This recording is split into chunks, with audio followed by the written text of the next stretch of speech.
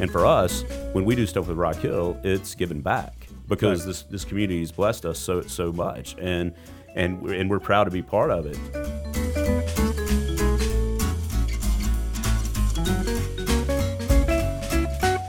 And welcome to another episode of The Bandit Room. My name is Charles. I'm joined here in the studio today by Mr. Caleb. Hello. And across the table from me, we have Mr. Aggie. What's up? Welcome. Well, thank you. And you did say welcome to me, right? Welcome. I Yes. said thank you. I just want to make sure there was a welcome. Yeah. And I'm thanking for it. Yeah. Okay. And you're welcome for that. Thank you. For thank that you. welcome. Appreciate it. Thank you. Appreciate it. All right. And before we get in an endless loop of thanks and welcomes, our guest today is Mr. David Williams. Thank you for joining us today. Thank you, and you're welcome, and everything at you. I'm happy to be here. Welcome. Very special. That's a good start here, man. Right off the red carpet. I'm happy to be here. Thank you for having me. Now, you are the CEO of Williams & Fudge. Your name is in the name of the company, so you have a significant role there.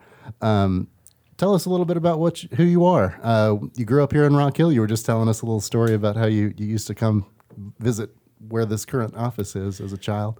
Yeah, I mean, within this mile radius of here, I probably lived all but maybe 7 or 8 years of my life. So yeah. 40 years or so of, wow. of living in this mile radius. And so it's pretty interesting to, and y'all's space looks great. It's fantastic in here. But yeah, I grew up in Rock Hill, and matter of fact, my mom and dad moved here in 1975. My dad opened the Putt-Putt golf course, which was straight down Celanese when Celanese was a 2-lane road, where the Starbucks and the the car break places. service. Yeah, so where the Starbucks is now, there used to be a Putt-Putt golf? There used to be a Putt-Putt golf. Well, this is fascinating already. Yeah, It should have stayed putt-putt. It should have stayed. Aggie would have preferred it. I would have preferred it. I'm not a big fan of Starbucks, so I would have preferred it. Well, and everything, I don't want to jump too far ahead, but I mean, he had Putt-Putt and then opened the game room in 1980. So I'm pretty good at like Frogger and Pac-Man and some of those games because I was, he worked all the time up there. So I was running around sticking tokens in, playing a little Frogger, Pac-Man, whatever was available. So, but then, and unfortunately Putt-Putt closed. I mean, one of the things that happened with Putt-Putt is, entertainment kind of went in with some of the video games that when you had your own controllers and all of that. And now we need family entertainment more than ever. But yeah, he opened it then. So I was born a year later, and that's how I ended up in Rock Hill. Huh. Fantastic. Cool. Young man Caleb, do you know the games he's talking about? Frogger? Yeah. Yeah. Yeah, I'm familiar with Frogger. They're probably making quite a resurgence now. Oh, yeah. I mean, there's like a whole subset of like bars where you can go and play retro games like that. Get a drink. There's one downtown, right? Is it still there? Yep. I love those. It's got one joystick and either one or two buttons, not like 15 buttons like the ones that my kids play. Right. And A makes you run faster, B makes you jump, and they're like, well, you got C, D, E, F, G, H, I, and, so. That's too much. Yeah. But yeah, and I've actually got a couple of classic games in my basement now. Oh, do you? Yeah. Very cool. Awesome. Very cool. Fantastic. Now that is interesting because there used to be a putt-putt place here because I'm sure if someone were to open a putt-putt place in Rock Hill, it would probably do well now. I think the only one nearby is in Fort Mill. Mm-hmm. Yeah, I think it would. And it was interesting too because it was an actual putt-putt golf course, which if you may not remember, some of you may, but they would be on Sunday afternoon from 12 to 12:30. There was actually putt-putt that came on TV, and it was the green, the green felt, and then the orange rails. So putt-putt was always made for competitive putting, not necessarily clown's mouse and ramps and all of those kind of things. So we had some pretty intense putt-putt tournaments up there, and but really, I mean, when you think about this location and think about growing up here, the changes that have happened since that time when Putt-Putt was open in 75 till now is pretty incredible. And I've been, blessed to be a part of a lot of it and look forward to being a part of a lot more of it. It's going to be fun. So I got some inside news that one of our common friend is having a proper professional putt-putt at his new house. Is that true? Probably. I think it's a simulator, but but yeah, and he probably is going to have a putting course too. And right on. I think I was talking to one of his brother-in-laws, and he said he went to show him the house, and he showed him all the basement stuff and outdoor stuff, and he's like, "What's all that up there?" And our common friend said, well, that's where the bedrooms and all that kitchen and stuff is, but that's not important, right? So, which makes complete sense, right? Yeah. That's hilarious. So I recently joined a club up in Charlotte called In Town Golf. First one they opened in Atlanta. The second one is in Charlotte. It's like a private club, but it's more like the TrackMan hits greens, right? But a nice restaurant, nice lounge, nice bar, nice place to go in and play a round of golf and have some good food, and not depending on hot dogs and burgers. Really good food and really good drinks. A pretty cool place. So I'm assuming our friend is kind of making a smaller version of that. So we feel the same when you go there. Don't have to pay that monthly fees and sign up fees and stuff. I'm hoping. Right. Yeah, you talking about with the 19th coming up? Yeah. The simulators. So that's actually my son-in-law and his friend that are going to be open. It's called the 19th at the Warehouses, which is going to be downtown, right beside our office. Our company is now in the old cotton factory. We've been there for 15 years, and so there's a space there where they're going to be putting in, I think it's either 6 or 8 simulators and a bar, some bar food. Wow. And he's really excited about it. They both grew up in Rock Hill, and so it'll be a fun thing because it's it really has taken. Is that where the brewery is now? Is that what it's called? It's right next to where the brewery is now. Gotcha. Yeah. So it'll be called the 19th, and they should be opening here hopefully before Christmas. Very nice. Okay. Yeah, Wow. People like having things to do while they go socialize. It's fun. Yeah. Even if you're not very good at golf like me, it's fun. Dude, to come get on. into If golf. you say you're not good at golf, I know our common friend is really good at golf. Well, he plays all the time. That's the key. That's the key right there. Let's get back to business, Charles. Yeah, back to business. So you've touched a little bit. I haven't gone through your full list of accolades. There's too many to really go through. You serve on a number of boards, the ACA International, South State Advisory Board, Rock Hill Sports Commission, Parks Foundation. You were a Rock Hill Business Person of the Year, on the board of York County Board of Disabilities. Like I said, it's too much to go on, but you do a lot in the community. And a lot of people have heard of Williams and Fudge, but maybe people don't know the details on what you actually do over there. So if you want to just give a little history as to what Williams and Fudge is, how it came about, and the kind of work that you guys do. So Williams and Fudge opened in 1986, and the idea at the time was to have a company that works in collections for colleges and universities. So collects defaulted student loans for colleges and universities, and that's kind of how it started. And if you rewind to we talk about this every day, but you rewind to 1986, it was a different day and time in college education and in the U.S. in general. And so the business started then. It started growing. I mean, one of the things that we've always focused on is the sales and customer service portion of this because, I mean, you guys know, like any business that you're in, we're all in sales, we're all in customer service. It doesn't matter if you're talking about your employees, if you're talking about your clients, if you're talking about, your vendors, anybody that you work with. And so we've always really focused on that. And the company has grown. I started in 2000. So my dad started the company with his partner, Bill Fudge. We give out fudge at Christmas time, and so his name carries on in that. They went their separate ways in 91. But growing up, one of my childhood memories, was my mom and dad making fudge every Sunday night. Because my dad, during the fall season, during Christmas, because my dad would take fudge to the clients, and we still give fudge to the clients to this day, but it's a whole big operation. I mean, it is down in Hilton Head. You're not still making it in the house. No. I don't know that my wife would sign up for that. It's a lot of fudge, but so anyway, so that's how it started. But then I started in 2000. We had around 100 clients at the time, so the company was really starting to grow. And then through 2010, we really took off.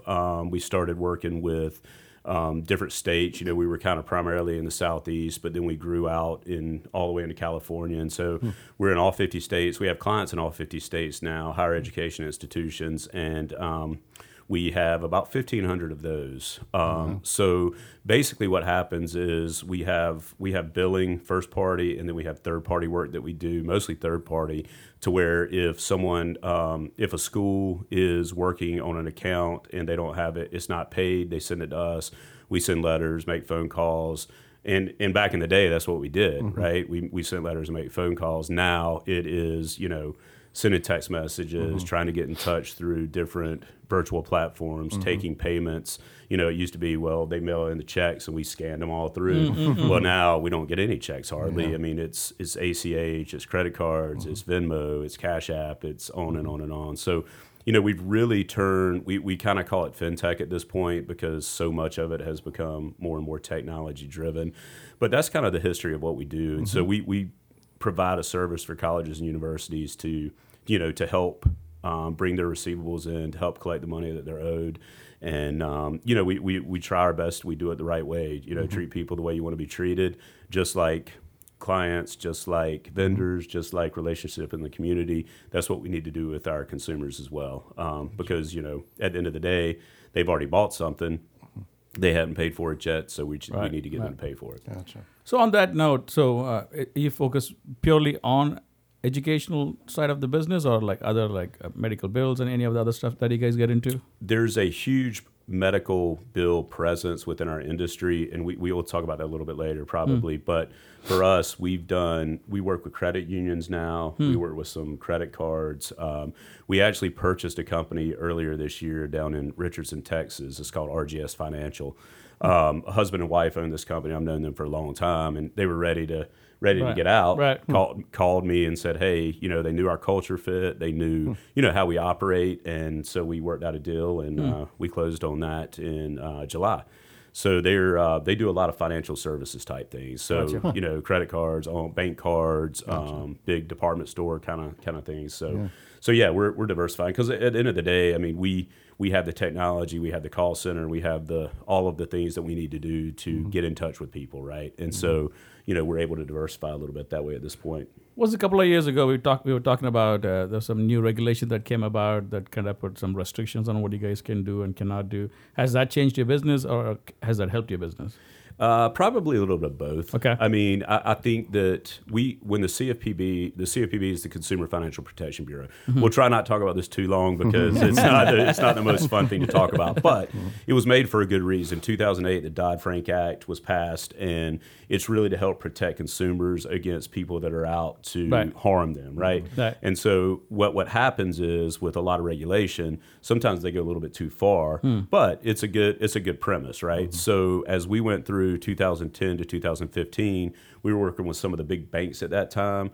So really they came in with a lot of regulation where we had to kind of say, all right, you know, we got to make sure our data security is buttoned up. We got to make sure all of these things are buttoned up to make sure that we're protecting. I mean, we have data that is very valuable. So, I mean, you talk about PCI, you talk about I mean, the biggest risk to any of our companies is a data breach, right? It is the ransomware and is all of that. So, you know, we kind of got ahead of that, and we're able to learn how to do things the way that we needed to do it as the country and our economy changed so quickly. So that was the CFPB is still they're alive and kicking, and they do a lot of auditing, and they're big. They're looking at the credit reporting right now across the board, looking into just different financial practices to make sure that, you know, people are doing things the right way. And at the end of the day, you know, the thing that I'm proud of when it comes to the economy is we're definitely a very important part of the credit ecosystem, and this country, you know, is based on that. Correct. So that's the, you know, without any type of back end ramifications, then we end up with a credit system that's not going to work. Yeah, nowhere in the world you can go sign a piece of paper and walk out with a $100,000 car. Right. Exactly. So now with that lobbying passed, and then the technology coming into play, and a lot of security coming into play, has that helped company your size gather more market share, pushing out the small players? Yeah, and that's something that we talk about a lot right now within our association, because it's the mom and pop shops aren't able to survive. Right. And so for us, as we've built this infrastructure, that's why that's one of the reasons this acquisition happened, and one of the reasons we're going to be looking for more is because, you know, people can't, and it's unfortunate in a lot of ways, because there's a lot of people that, you know, they may be, let's use York as an example. So there's an agency in York that helps the plumber, you know, collect their money, that helps the person that works on small appliances collect their money, the doctor's office, the dentist office, those kind of things. And it's really hard for anybody like that to survive anymore. And it's unfortunate, but it is what happens. I mean, It's regulation. business, I mean, you got to evolve in business and, to go move forward. Right. So, yeah. That's right. And we talk about that all the time. You're sitting still, you're going to get left behind. Right. And these days, way quicker than... I mean, that's true even for our own business. What happened during COVID and what happened after COVID, because the way we set the foundation for our business with technology, investment, not having too much debt, helped us propel into the after COVID period. And a lot of our competitors, we thought were competitors, completely just disappeared or just fell off, the whole market, which has been good for us. I'm not complaining. But that's part of any business. I don't think we need to feel bad about it, David. Yeah. So you're seeing the same thing as well. Oh yeah. I mean, it's yeah, big time. Well, and when you talk to people and you and people ask for advice or different things, and it's like, look, you got to be willing to change, and you have to be really like you can sit around and complain about it all day long. Yeah. And I see people every day in that like we're never going to be able to survive. Yeah. Well. People have been changing for a long time, so let's see what we need to do. We got to figure it out, yeah. So, how many employees do you have now, Williams? We're right around 350 right now. Okay. Well, probably 375 with Williams and Fudge and RGS combined. Gotcha. Yeah, and we had about 450 employees before COVID. Mm-hmm. And COVID, what we found is, I think Aggie was alluding to this a little bit. Not only did it change things, but it accelerated. Yep. While every day was really slow, it accelerated changes really, really quickly. Yep.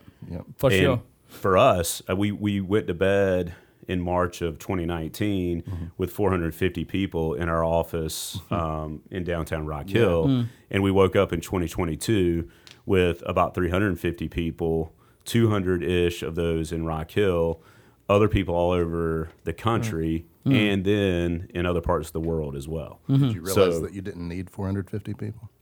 I think that was part of it. Part of it was because our business has also evolved. We used to have a program called the Perkins Loans, which was really a way for to bridge the gap for lower income people, and we worked on consolidating those loans.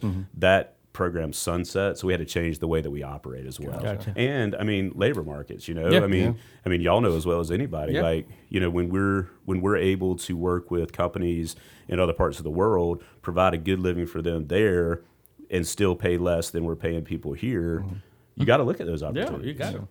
I mean, for us in the last, I would say last 3 years, our team size overall between all our 5 offices, it's almost doubled. Now we're running payroll for over 400 employees, spread among 5 different offices. But someone said, how can you double in 3 years?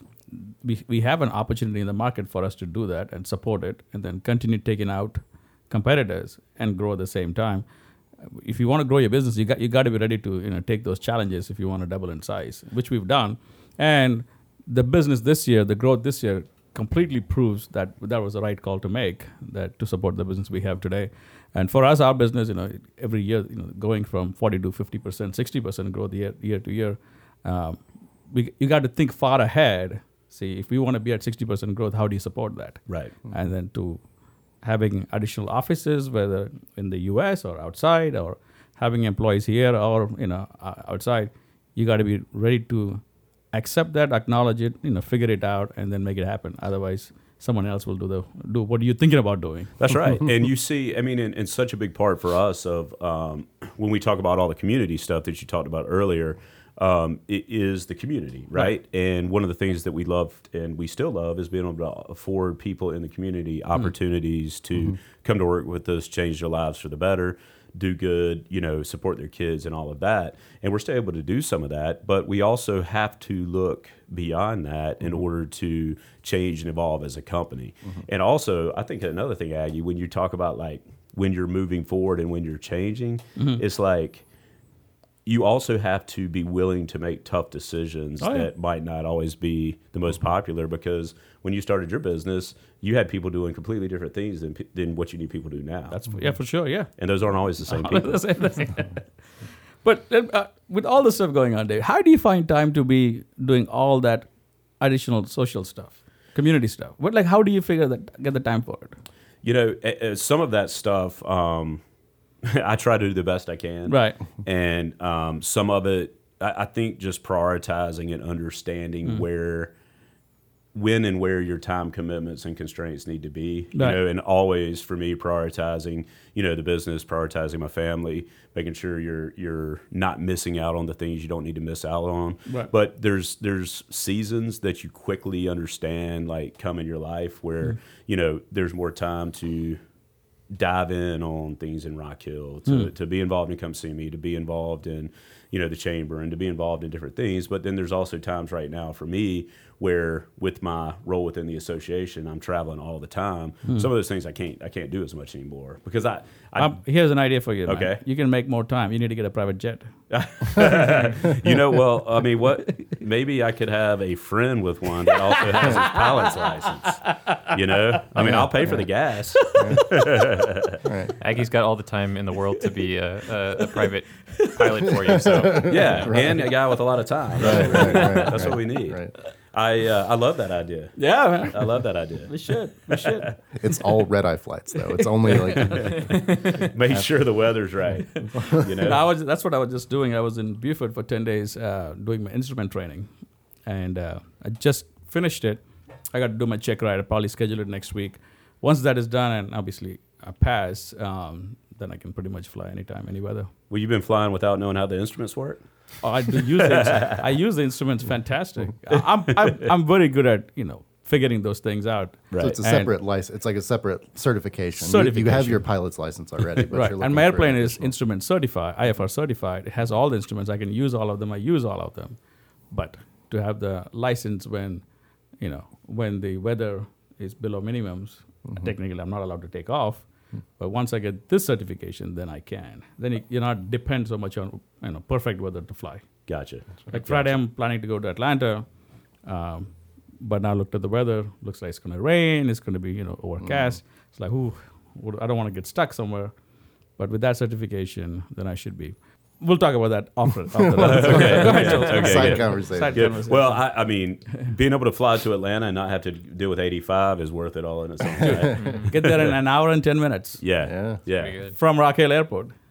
You could fly down, go to a game, Yeah. come back. Yeah. Good to go. I flew to Beaufort yesterday. I stopped. I had to drop off someone to pick up my truck and drive it back, and I came back. All of that was done in 3 hours and 40 minutes. Wow. That's awesome. That's I can't wait to go. I'm ready. Let's do it. Sign me Very up. good. Sign me up. Awesome. So let's talk about your building. You talked about the fact that you're in the cotton factory downtown Rock Hill. You've been there for, you said 15 years? 15 years. Yeah. It's hard to believe. Yeah. Yeah. And you guys really deserve a lot of credit because you were like the first big business to come to downtown Rock Hill. And what was the situation with the cotton factory? Did somebody own it? Did you buy it? The city owned it at the time, and it was probably like it was close to not being able to be salvageable. There was Right. water damage, and there was a lot of stuff going on in there. And For people that don't know, Rock Hill downtown was not what it is now. I mean, no. was there any real business presence downtown at No, that when point we- other than the Herald? Yeah, and they were already only had a few people there then. Yeah. And, there was when we moved in, there was Kinch's was there. Yeah. Meat and Three. Yeah. Fantastic place. And McKell's was there. Yeah. And I've been on this Old Town Association board for a long, long time, and I used to always say like, all we ever had was antique shops. Yeah. It was like, hey, we got a new business coming. It's like, what is it? Well, it's like, oh, Aggie's Antiques. You know? And then another new one, David's Antiques. Or Right, something, right. You know? So yeah, I mean, it was a big deal, and it really and do credit our mayor, Mayor Eccles. My dad, they went down there and talked about it. They had gone up to Durham, North Carolina, to look at what they had done with some of those old factories up there and old mills. And, with the textile background we had here, it just made sense. And, Right. and then there were so many people involved in making it happen. The city was fantastic, because we could have easily, done something, build a warehouse out somewhere because it doesn't matter where we're located really Right. for our jobs. And so we did that. And I think it did help. And I mean, credit to the people who had the foresight to do that. And Right. Aggie, I mean, when did you move downtown? so 13, I think. 2013, we moved to the downtown about Amelie's and then moved across the street 3 years later. Yeah. I mean, we redid that building, Yeah. but on a smaller scale than what you guys did. I mean, Right. what you guys did is fantastic, and Yeah. that far ahead to think and make all this stuff happen. Yeah. That's pretty impressive. Was it more Gary's, your dad's idea, or were you involved in that? No, that was completely him. Okay, that's pretty cool. And whenever matter of fact, when we went down there to look at it, I thought he was crazy as hell. And but I was able to be involved in the process, and I learned a lot through that process with, meeting every day. You know how it goes, meeting every day with the contractors and the designers and all of the different people that brought that to life, because the history part was really important to us. I mean, there's so many people back in the day in Rock Hill, and back in the day is not like forever ago. It's like maybe like the 60s, 70s, where everybody that worked here worked in one of those mills. Right. And you hear those stories all the time. Yep. And it's just amazing, the transformation. And I'm proud to have been a part of it. And a lot of people should be. Aggie, y'all, it's really cool what's happened down there. Yeah, pretty cool. So now, do you guys are expanding more within the cart? Is there any more space to expand, or that's it? You guys are maxed out. No, actually, we're not using as much space now because of the people working remotely and working everywhere else. So we're kind of looking at that right now. Springs Creative is in there with us, and they're going to be moving back into the Thread, which is the other part. So so the building's going to transform here over the next couple of years, and I think we can do something cool with it. I mean, that's one of the fun things, is seeing the businesses pop up. Knowledge Perk coming up with the coffee and the different things that have really. Did they open a second location? I think they got 5 locations. Wow. I still remember going to that place when it just opened. Yeah. It was like as big as this room. Wow. The first one. Yeah, I remember that. Yeah. Because we were in downtown then. Yeah. And I remember walking down there. Who was it? Talking to Brendan or someone. We were walked down there. Wow. That's pretty cool, man. That's good to see. Yeah. It's very fun. nice. So are you getting into the brewery business? Or coffee business, distillery business. Let me see how I should answer this. Right. Well, we've got a brewery right next door. The reason I gotta say that the reason I'm joking about that is because David and I, in some shape or form, we are invested in multiple different smaller businesses here and there. Yes. May not even remember all of them. But I get Bernie's office gets mad every year. They're like, "What is this K1?" I forgot. I just went. I don't know. Well, but for me, like that's been one of my favorite things to do, and sometimes like investments can also be viewed not as.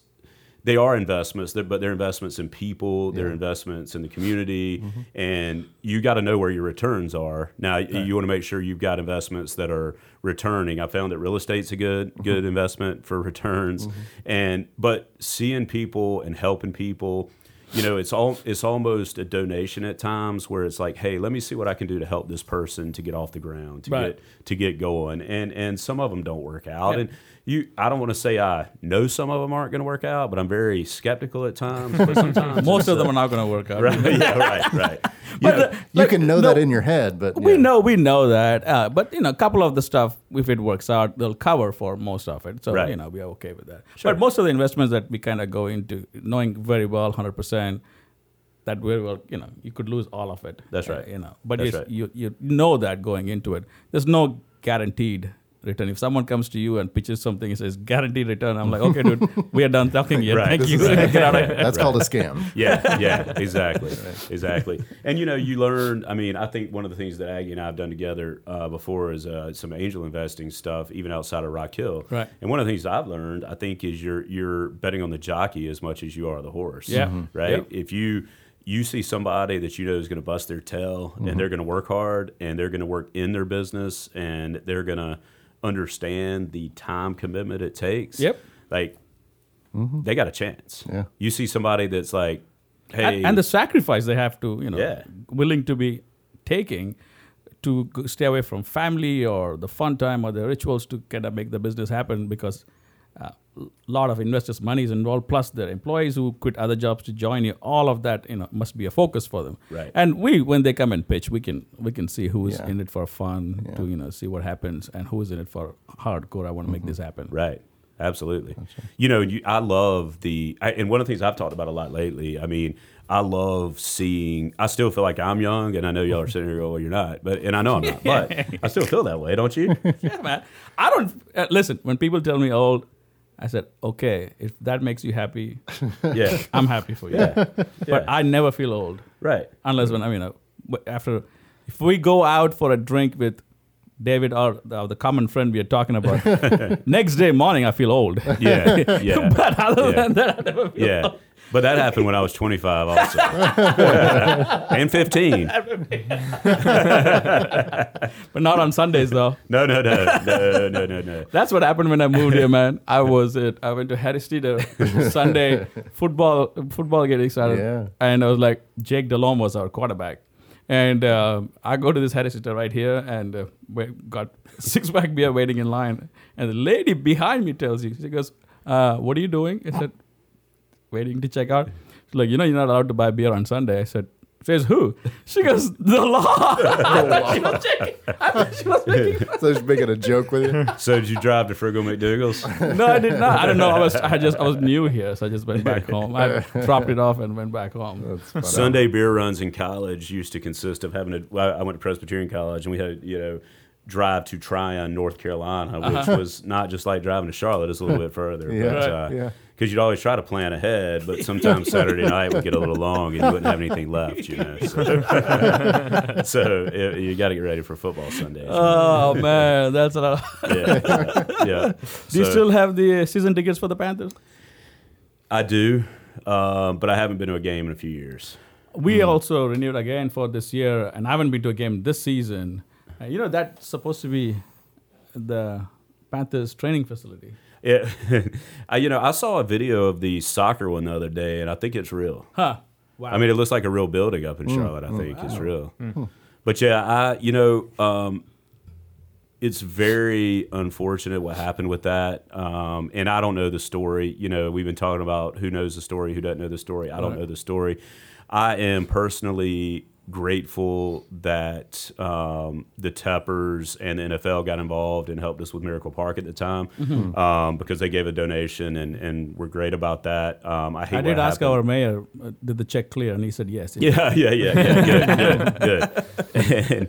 And we sat around one night and tried to figure out like how much money $17 billion is. Like if you relate it to, a normal person. And I couldn't do the math. Yeah. I mean, it was like, how much is $1,000 to him? Right. And it's like, I just couldn't do the math. Right. It's just a whole different world, right? Yeah. And so, but yeah, that was unfortunate for sure. But the thing about Rock Hill is we're resilient, and I think that I don't know what's going to end up out there, but we're going to be better for it. We got a lot of good people that work hard, and I mean that's the cool thing about what's made you stay in Rock Hill. I mean, it's when I moved here, I started my photography business, and everyone that I went and met to promote my business, they didn't know who the hell Aggie was or what I do or any of my work. Right. And immediately jumped up and wanted to talk about it, wanted to promote and support. And that's how I ended up, becoming friends with Warren. And, when we started Span, they didn't know anything about it. I was telling them what the idea was, and they had no idea, no clue what the hell I was talking about, tax e-filing. But they knew me from doing my photography days, and they've heard about it, and they just jumped in. They gave our first office for like $200 a month. The second office, they did the entire outfit for me and didn't charge me anything and gave me like a 2-year 50% discount on that. And they didn't ask for anything in return. Never ever asked for anything in return. But where else can you find stuff like that? It's impossible without knowing who you are, not having any connections. And also where I lived, my neighbors and other people who were helping with everything. It just makes you comfortable living there and wanting to build something that you're dreaming about. Even our local bank, now it's South State. Yeah. South Carolina Bank and Trust. No, it was. But it was Park Sterling. No, before Park Sterling. Before. Citizen South. Oh, yeah. Citizen South. Kyle, yeah. When I came to a point, I said, we had no more money left for running payroll. I mean, we maxed out everything, sold everything. I went to Kyle. I said, Kyle, I have to run payroll on Friday. I have no more money left. No more credit cards left. I need a $50,000 loan, and there's nothing I can give you to secure the loan. He said, okay, let me make a couple of phone calls. I knew Kyle for like a year and a half by then. That's it. And whatever he did, I have no idea. But, he said, okay, come in. We'll put the deposit of the money in your bank. I mean, you can't have that. Nobody in Charlotte is going to do that for you. That's cool. That's cool. So those are the things that's the reassurance. Now we got to a point, we're doing really, really well, and we want to do something bigger. We don't know what is the next thing that we want to do locally. We have big pictures, big plans for nationally, internationally with our products. We are very big in AI. The whole reporting thing that we want for our businesses with using AI. It's a big project for us, big focus for us. But locally, I have no idea what is next for us. Well, we're similar in that because your customers are global, right? And ours are too, right. And our consumers are, and our clients. And so, like when we look at Rock Hill, that's one of the reasons when you ask that question that I'm involved in all of that because we're not bankers, we're not we do real estate, but we're not in real estate every day. So many of my friends we're not insurance agents, and all of those people like. Their businesses are in Rock Hill. Yeah. So it's easy to figure out, like, this is why we do this. This is why we do this. And for us, when we do stuff with Rock Hill, it's given back because this community has blessed us so much. And we're proud to be part of it. But it's not like, we have 3 clients in town, Right. Clinton, York Tech, and Winthrop. And those are the only ones that we can get because those are the schools. I was going to ask you about that because that is, you're a major sponsor on so many giant events around town, whether it's Christmasville, Come See Me, Winthrop Sports. You could probably give me a list of 1,000 more that you're on, but you don't get any real benefit from it. You're doing that as a giving, a charity measure or something like that. But, that's true. We want to make it a better place for our employees, for our families, for their kids, for our kids, and that's legit. Like it sounds kind of cliche, I understand, but that's why we do it. And and it works. And I think as we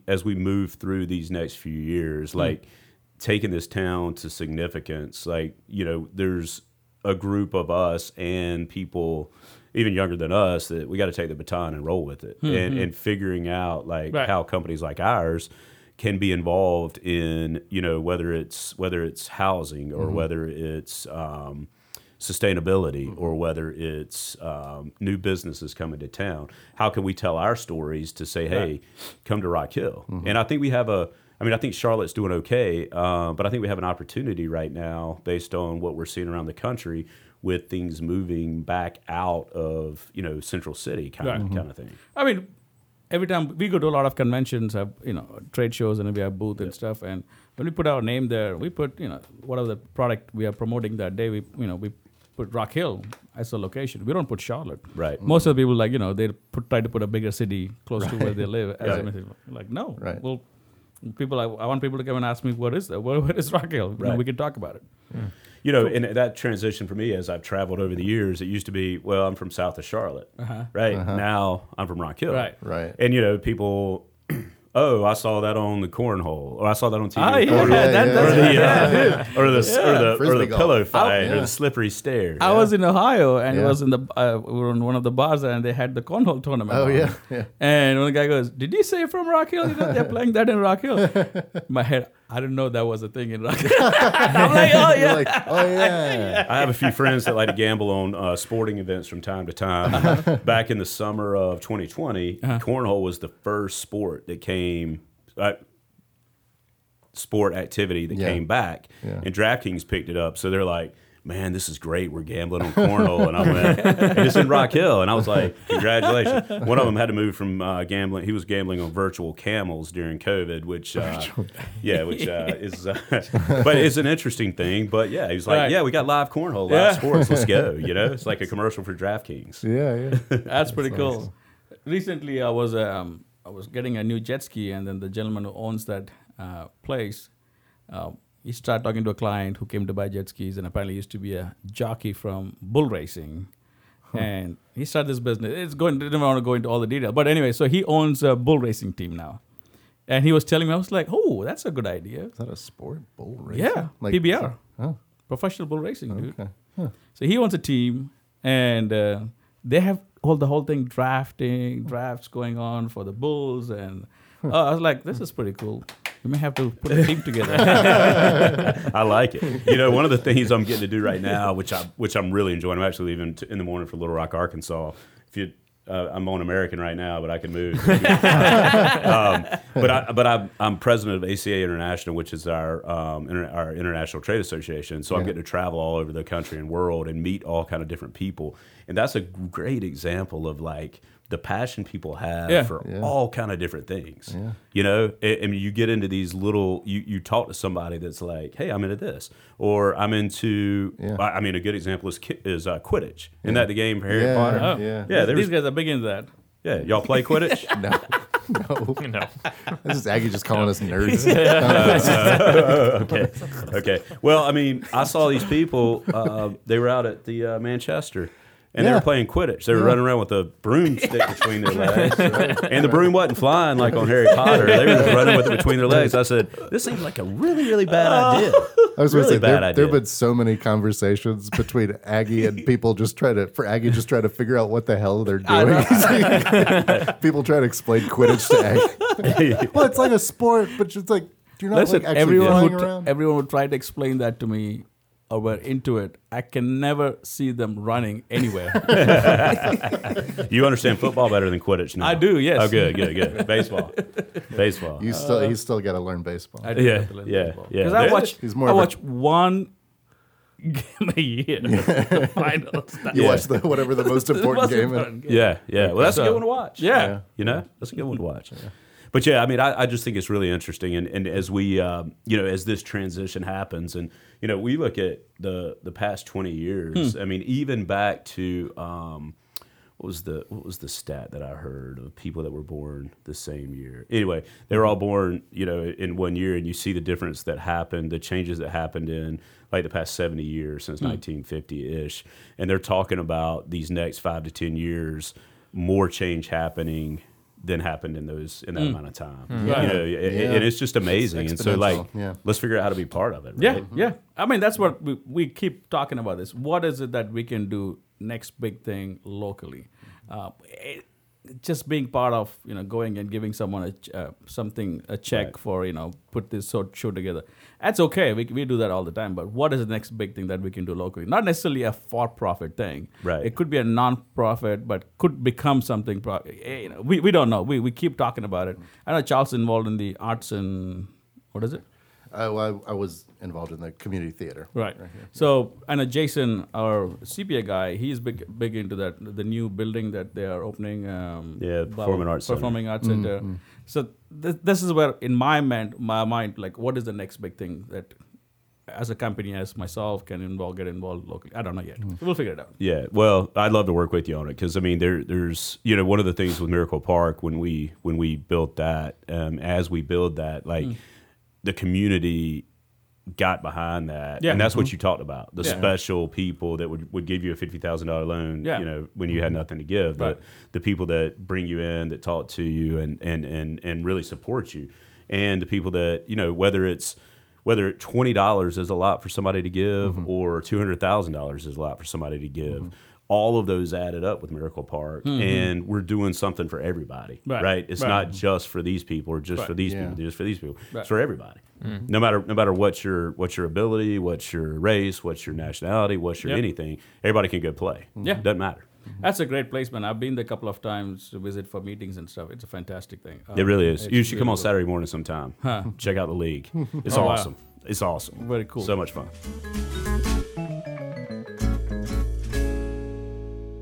Hey, small businesses. Do you have a robust, integrated solution to efficiently and securely file your Form 1099, W-2, W-9, 1095, 94X forms, and more? Don't worry about creating a solution. Let Tax Bandits handle it for you. Tax Bandits goes beyond just tax form generation and e-filing. We also offer robust validation features to ensure accuracy and security throughout the process, with address validation and TIN matching. Tax Bandits is even SOC 2 certified. With Tax Bandits, tax calculations are automated, filling out your forms accurately and submitting them to the IRS, SSA, and states seamlessly, all within your account. Plus, we allow you to give your clients convenient access to recipient copies via postal mail or online access. Visit taxbandits.com today and join the ranks of successful business owners who are using Tax Bandits to e-file their tax forms.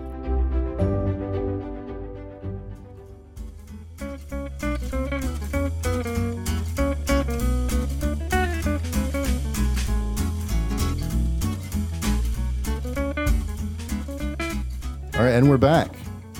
Today we've got the Balvenie Double Wood. Cheers. 12-year Scotch. Cheers, everybody. Cheers. Awesome. Go pitch them, Charles. Yeah, so it's a single malt, Balvenie, double wood, 12-year Scotch. If you need to get in touch with us, you know how to do it. Yep. I heard a little bit of this when I was listening to some of your other podcasts. How many sponsors do you have so far? Oh, yeah, we're just waiting on Williams and Fudge, you know. They'll sponsor everything else in the city. So yeah, well, understandable, but y'all are going bigger than that. You got to get bigger. So let's talk about that too. Yeah. Just wanted to bring this out here. We've got some of the Reaper's nuts from our friend Ed Curry. I wanted to mention him since he just made a little news. Apparently he had the world's new hottest pepper. That's right. Yeah, The Guinness Pepper just X. certified it. Pepper X. Pepper X. Yeah. I saw that on Apple News. I didn't realize that was. He the came same here. guy. He did one of the show, and he talked about it that he was getting ready. He didn't announce it at a show, did he? No, he was He talking. talked about it and he said that. But we it will- tasted. We tasted. We did. Oh, Sure, dude, they're that hot. thing is. Woo! That was, That one's real. I think I'm gonna leave that one that hits there. it. Those Reaper's nuts are good. Though. Oh yeah. Yeah. And he brought us chocolate, and then he tells Oh, us. we've got the chocolate here too. If you're up for a No, little but challenge. we don't have ice cream though. Yeah. I know. Chocolate, but you cannot eat the chocolate by itself. You have to have ice cream. He's like, if Put you some eat more shavings of that on the ice cream and then eat it. If you eat that piece of chocolate, he said you might end up in the hospital. I don't want Wow, that. okay. I feel like I should have brought something. I'll bring y'all some fudge. When we get some fudge in, I'll bring y'all some fudge. Y'all don't even have to have me on again. We'll plug it on the next show. You can have somebody fun to talk about something other than like the Consumer Financial Protection Bureau, and I'll still bring you fudge. So you said something about Hilton Head. What's in Hilton Head? That's who makes our fudge now. Okay. Because So- the reason I was asking because I just spent 10 days in Beaufort. It's right there. Did you like it down there? It's all right. I saw there's It's a bit slow, dude. the- Everything closed at 7 o'clock. I finished flying at 6 and I go to my hotel and I'm like, okay, let me go get something to eat. Yeah. Every restaurant I look up, it's closed other than the chain restaurants. What's up with What? that?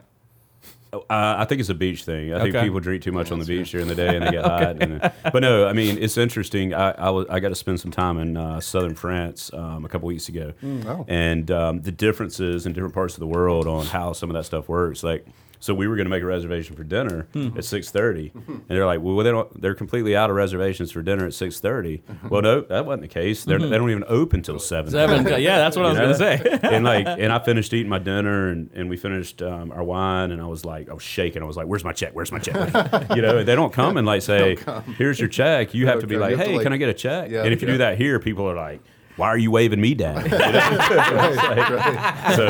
it's A just, whole different mindset. it really is. Yeah, yeah. 5 o'clock is evening snacks over there. Yeah. I mean, Like I was it's- just in India for 3 weeks. That's Is dinner that- is in my parents' house. Dinner is not until 10:30. oh, really? Yeah. Wow. Wow. Where Yep. were you in France? Went to, I first pronounced it Canes, and then I figured out it wasn't Canes. It's actually Cons. Cons. Yeah. And so we were over there for a meeting. It's a group that gets together. We Nice. get together every year, one international and then U.S. and then back international. So and it's people that kind of are in the similar businesses all over the world, and we share ideas for a few hours and then do something fun for the rest of the day. Oh man, great place. Yeah. I haven't been to Cannes. You've been to Cannes? I've been St. Tropez. I mean, it was incredible. Like, beautiful, beautiful people, beautiful scenery. You know, they eat like, not like Americans. They eat healthy food and they walk everywhere. So, Yeah. you know, recipe for success, at least from a health perspective. Yeah. Yeah. I Because mean, look at me, Picture of student of health. Yeah, picture of health. Thank you. That's ahead, why I'm Joe. glad we're not on TV. actually, you are on, Oh, we're on TV. but I we- think we it's do- focusing on me. We do Oh, some good. recordings, but yeah, it's just Aggie. I believe that, as it should be. Gary did ask me, "Are you going to be on TV today?" I said, "No." She goes, "You better shave. If you're going to be on TV." Go ahead, Joe. Yeah, I do want to bring it back to the business a little bit and talk a little bit about how you ultimately help your end user. Because a person's relationship with essentially a debt collector can sound not great, you know. Oh, yeah. But you're ultimately here to help somebody out of a situation. Yeah, I think that's the, and yeah, you're exactly right, and I get that, and you come to terms with that. I mean, people don't want to hear from a debt collector, but at the end of the day, you know, resolving the people get into, and I'll say this all the time, like we have issues as a country with different in different areas. And I think one of those is higher ed, and I think one of those is our healthcare system. And like I told you before, a lot of my friends in the association do healthcare work. Oh, those are two areas that are heavily indebted. Yeah. Right. And so the problem is people get into situations on the front end where either like they don't understand or they don't care or whatever the situation is, and then they end up with a lot of debt. And from a college and university perspective, I think we are seeing some progress in people taking out an appropriate amount of debt for whatever job that they need, and a little bit of a renaissance of trades and some of that. So, we need to train people on the front end to not go to an Ivy League school to get a job Ivy League's not a good example because none of them pay for school anyways. That's a whole nother story. Whole nother story. And all the professors are in Congress, but whole nother story. But let's use Furman as an example. Like you go to Furman, it's an expensive school, prestigious school. You need to get a job coming out of there that makes sense for you based on the loans that you've taken out. So that's a problem on the front end. On the back end, if that's already happened, being able to work to consolidate the debt or get it into repayment or something like that to help start building credit. Because like you said, I mean, that's the USA. I mean, and that's different in different parts of the world. But in India, even today, you can get only I believe, 30% of mortgage. The rest, 70% you got to bring to the table. Right. Show to the bank that I already have this, so they'll give you 30%. Right. At like 11% interest. Yeah. It's crazy. It's great. Yeah. And that's, I mean, and maybe it's not crazy. Maybe it is crazy, but it's worked for us. And we've kind of been built on that. So when we're on the phone and we're working with people, that's the idea, is to help. And, it's payment arrangements, like I said, consolidations. There's options out there sometimes like forbearance or deferment or whatever. Or, there are good programs in place. People ask a lot about student loan cancellation. There are good programs in place already to where if you go get a teaching degree and you teach at a Title I school for 5 years, it gets forgiven. Same thing for some public service, same things for some of that. But in my opinion, that's completely different than someone with a graduate degree that's a lawyer. They have the ability to pay their debt back. Right. So and in healthcare, that's a whole nother deal. Like the costs associated with healthcare in this country are out of control. There's no doubt about it. But sometimes people don't want to touch some of the larger systems or pharmaceuticals or insurance. That's kind of a forbidden. So here, let's figure out what we can do on the back end to help instead of fixing the problem on the front end. And so that's entirely what the student loan forgiveness was, is fixing it on the front end, or I don't know how you want to describe it, but fixing a symptom of the problem without fixing the problem itself, which is people are taking on far too much debt than they can reasonably pay back. 100%.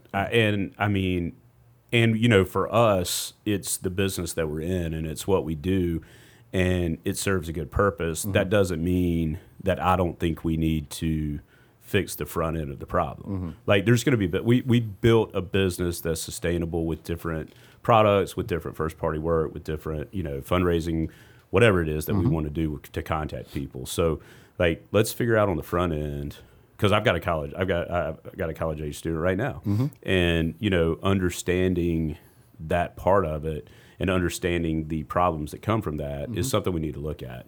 But again, there's a lot of politics and a lot of other things involved in that. So I know you are very ahead of the game when it comes to technology for your business, and in any business or any industry, there's a technology or a software helps one side of the business, and then there's a competing technology. Now, I know you talked about in your business now you are able to collect money via ACH and Venmo and all other stuff. Are there apps or technology out there that tries to defeat what you guys are trying to achieve? I think that's coming. Okay. I right now we still precipitate the use of those. And some of the things are, you sign up for. There's so much data out there right now that people can utilize to contact people at the right time when they might be in a position to pay, and all of that can be done through technology. Now, companies like ours are using that right now, but I do see like those technologies becoming competitors more than just complements to what we do. It's a matter of, we talked about it a little bit earlier, how can the creditors but can the creditors afford to do that themselves, or does it still make more sense to work with us? I mean, the numbers of the changes for us with self-service now, Right. I mean, we talked about it this morning a little bit. With RGS, our new company is like 40%. So 40% of the consumers are choosing self-service to where they're going online themselves. They get a text or a letter. They go online. They take care of it. They have options there on payment plans, on settlement amounts, on, we all want to control our spending, right? And control how we do it, how we communicate, all of that. Right. And so that's what people are choosing. But we still have products and services, and we can offer it to all of our clients, as opposed to our individual clients having to go out and try to figure it out themselves. So one of the things we are doing with our one of the software that we have for the transportation industry called TruckLogix, it's a TMS, trucking management system, fleets use to manage the loads and drivers and trucks and routing and all that stuff. So this AI intelligence that we are bringing in, the goal is by the middle of next year, by the second quarter of next year, our fleets, when I say our fleets, the fleets that are using TruckLogix, and a load comes in, our program will intelligently tell them should you accept that load or not, based on the history of who the carriers are, who the drivers are, the routing and all the stuff. And then that's what we're bringing into the whole logistic market, because the massive fleets, they may have some kind of in-house intelligence program, but majority of the fleets don't have it. So that's what we are bringing in, and that's a big deal for us. So now going into your business, is there a technology like that already exist, or do you guys are building it, or what's the story there? A little bit of both. We're Okay. trying to build it, but there are technologies that already exist. So, we can't. One of the things, like, we can't get people to pay if they don't have money. Right. Right. So we don't want to spend time working accounts where if we get in touch with someone, they can't pay. If you can't pay, you can't pay. Right. So our goal is to find people that can pay that aren't paying, Right. or that need to be paying, or whatever the case is. So you're almost looking at it, if you look at it from a sports analogy, like how likely is a pass to be completed if this quarterback throws to this receiver who's running this fast, all of those different. So yes, there's products out there, but we want to do the machine learning to where it's specific to us, Right. not to the industry as a whole, because for let's say medical or whatever else, that's a whole different ball game, Right. because that their liquidity is a lot less, because if people end up in the hospital, with higher education, everyone knows when they go to school they have to pay to go to school or scholarship or whatever. Correct. But if I walk out of here and trip and fall and go to the hospital, I'm not going to choose that, right? So Right. that's a whole different deal. So we want to make sure that when we're looking at the machine learning, it's specific to what we do. Right. And Yep. so, we're trying to build it ourselves. And, So what's next for David, man? I know the business is doing good and you're doing good. And what's next for you personally? I don't know. I'm going to figure that out, though. So I'm going to fly with you. I'm gonna. Go on a vision quest. It's an interesting time, because a lot of us, Right. around my age, have You're not kids. 50 yet, right? No, You I'm turn 50 next 47. year? 47. 47, okay. Yeah, That's but good. I had kids younger, so like my youngest son is almost 16. So we're heading into like empty nest, the company in a good place. So I think it's about what you talked about. I'm not one that's going to be happy playing golf every day, especially because like when I play golf, it takes me 90 to 100 shots instead of 60 to 70 to 80, and that's more tiring. I'm in the same boat, That's dude. more tiring. Listen, I'm in the same boat. But I'm not gonna. I know that I want to do something that's significant, that makes a difference in our community, that can make a difference in our country and our world, and I know I don't want to do the same thing for the rest of my life. And I know I don't want to just retire and play golf all the time, and nothing against that. I think that's great, but I want to be able to. Continue to make a difference. Like we've worked so hard for so many years Right. to get at this point, and I want to, continue making a difference for people and like I said, for the community. So I don't know the answer to that. I mean, we got a place at the beach that we're working on right now, kind of updating a little bit. So I love being down there and, spending time on the beach, spending time at the house. When you say beach, where is beach for you? Ocean Isle, North Carolina. Okay. Yeah. What was that close to? Myrtle Beach? Is that just north of the border? Yeah, just north. So it goes Calabash, Sunset, Ocean Isle. Gotcha. So it's about halfway between Wilmington and Myrtle Beach. Well, yeah. An hour and 10 minutes. Yeah. And the airport there is like 3 minutes from my house. Oh, wow, and dude. the airport here is 5 minutes from my house. Yeah. It's 7 minutes from my house. Yeah. From my house to my airplane is 7 minutes. There you go. Yeah. So I think we got our answer there. We do, yeah. We should. How about you? I mean, what are y'all thinking? Where are we going? For us, as a business, we have lots of plans, a lot of strategies, a lot of programs coming out. We're getting ready to go into some new verticals, but we talk about this all the time. And I joke with Charles about theater and place and stuff. But we really want to figure out what can we do locally that can be something huge. And we haven't really hit on anything that's really, I shouldn't use the word exciting, but interesting to us. Right. Is that right? Right. You haven't found the right impact. Yeah, we don't know. We're still looking. Because I've been to quite a few, when I was based out of downtown office, I've been to quite a few meetings, with government entities. Right. That's not my cup of tea. It's not my speed. My brain doesn't work when I'm sitting in that group, that environment, because everything is so slow. Right. So I got to be in a different environment, different group of people, that something will come up, some idea will come up, and then we can work on it. Yeah, and I mean, getting the right people around the table for that. So I mean, that's something that I saw actually the Chamber's doing something with CEOs to get people together, and then is that the CEO meeting coming up? Yeah. So and that's one thing, but also just getting creative voices around the table. I mean, so were you business person of the year for this year? No, that was before COVID, 2019. Oh, yeah. Back when everything was easy. The old days. Back in the good old days. I had a conference call the other day, and it was like, why are we doing a conference call? If anything good came from COVID, is we have Zoom instead of conference calls. I don't like Zoom instead of meetings, but I do like Zoom instead of conference calls because everybody was talking over each other. It was like, please say your name, David. Right. And then it's just like, what are we it's been doing? Forever since I've been on. I haven't done this since way back in 2019. Yeah, that's true. Oh, that's funny. That's true. Cool. Occasionally when we're on the IRS calls, it's like that. It's formatted. Yeah. Anyway. I could imagine. Yeah. Even they're moving to Teams now. Yeah. Awesome. Yeah. Any final thoughts? Well, I appreciate Aggie and what you've done here in Rock Hill and you guys as well. I mean, it is a special place, and I'm excited as what Williams & Fudge has been able to do and what we're continuing to be able to do. And I just encourage everybody. I mean, looking on that wall behind you, there's a lot of really neat people that have done a lot of really neat things, and I think we're just getting started. So, but thank you guys. This is awesome. Thanks for having me. Yeah, man. Thanks for all you do, and I look forward to hearing your next guest. Let's go flying. Appreciate Good it. stuff. Let's do it. Thanks. Thank you. Thanks for joining this episode of The Bandit Room. Stick around next week and see what we talk about.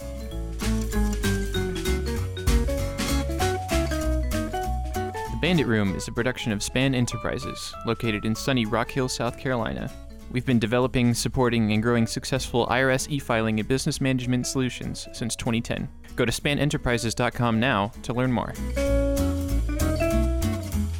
The views and opinions expressed in the Bandit Room are those of the guests, and do not necessarily reflect or state the opinions of Span Enterprises. No information should be considered as tax, legal, or other professional advice.